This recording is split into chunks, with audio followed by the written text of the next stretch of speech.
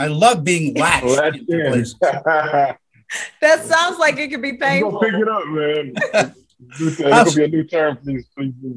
Is there enough coffee to do these in this early in the morning? Look, I know. Look, I've had a couple cups. I'm glad. I haven't had my first. Oh, wow. Hey, congratulations on Don't Waste Your Pretty. First of all, the title has got so many meanings because, again, it speaks to wasting your time. It means wasting your love. It means wasting away in relationships that don't work. What does the title mean to you? I'll start with Debra. To me, the title simply means that, you are here on this earth for a purpose. And when you deviate from that, you are wasting what you're here to do. And so don't waste your purpose. Don't waste what God has created you to be and do and give to this life, to these people, to humankind. Don't waste your time. Don't waste your purpose. Redaric? Yeah, I agree. I agree completely. It's a clever title too, because it's almost like it's like a piece of art up on a wall. It's open for interpretation. People are going to have their own take on it, but there is a theme there. There is something there. That's what I love about this film. It was actually crafted and the script was written from the book. So there's a lot of really good information. Even though it's entertaining, it's informative as well. What I love about the film is the fact that it speaks to just about everybody who's either been in a relationship or is ending a relationship. And it's kind of a breath of fresh air film that addresses the feelings and addresses all of the, how can we put it?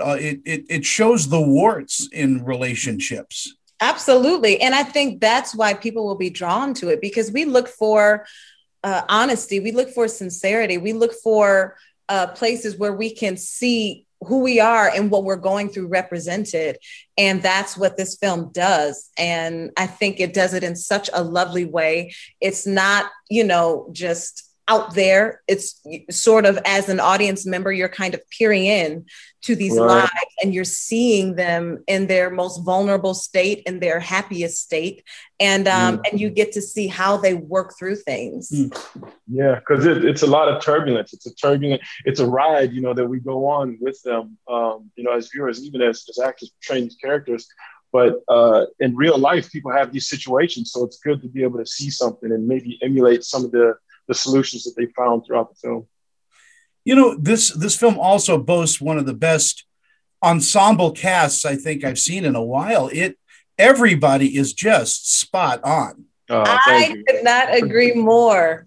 Absolutely. And everyone was such a delight to work with, including my friend Redaric. Absolutely. Likewise. Absolutely.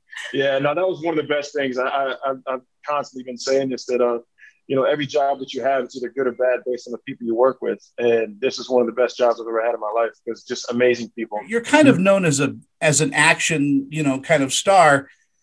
It's nice to know that you can also emote and have the softer side. Yeah. I still had to take my shirt off for this one though. So be lucky that I don't have to take my shirt off for this. Come on, man. I look like Jabba the Hutt. Man, don't say that, man. But you know what though? The funny thing is, it's actually the opposite. On the surface, it's like the softer side, because you're this vulnerable guy who's in a space where he's looking for love. But I actually turn that on its head, and I challenge young men, to look at that as not a softer side. That's a powerful place to be vulnerable. That's a very developed place to be as a man.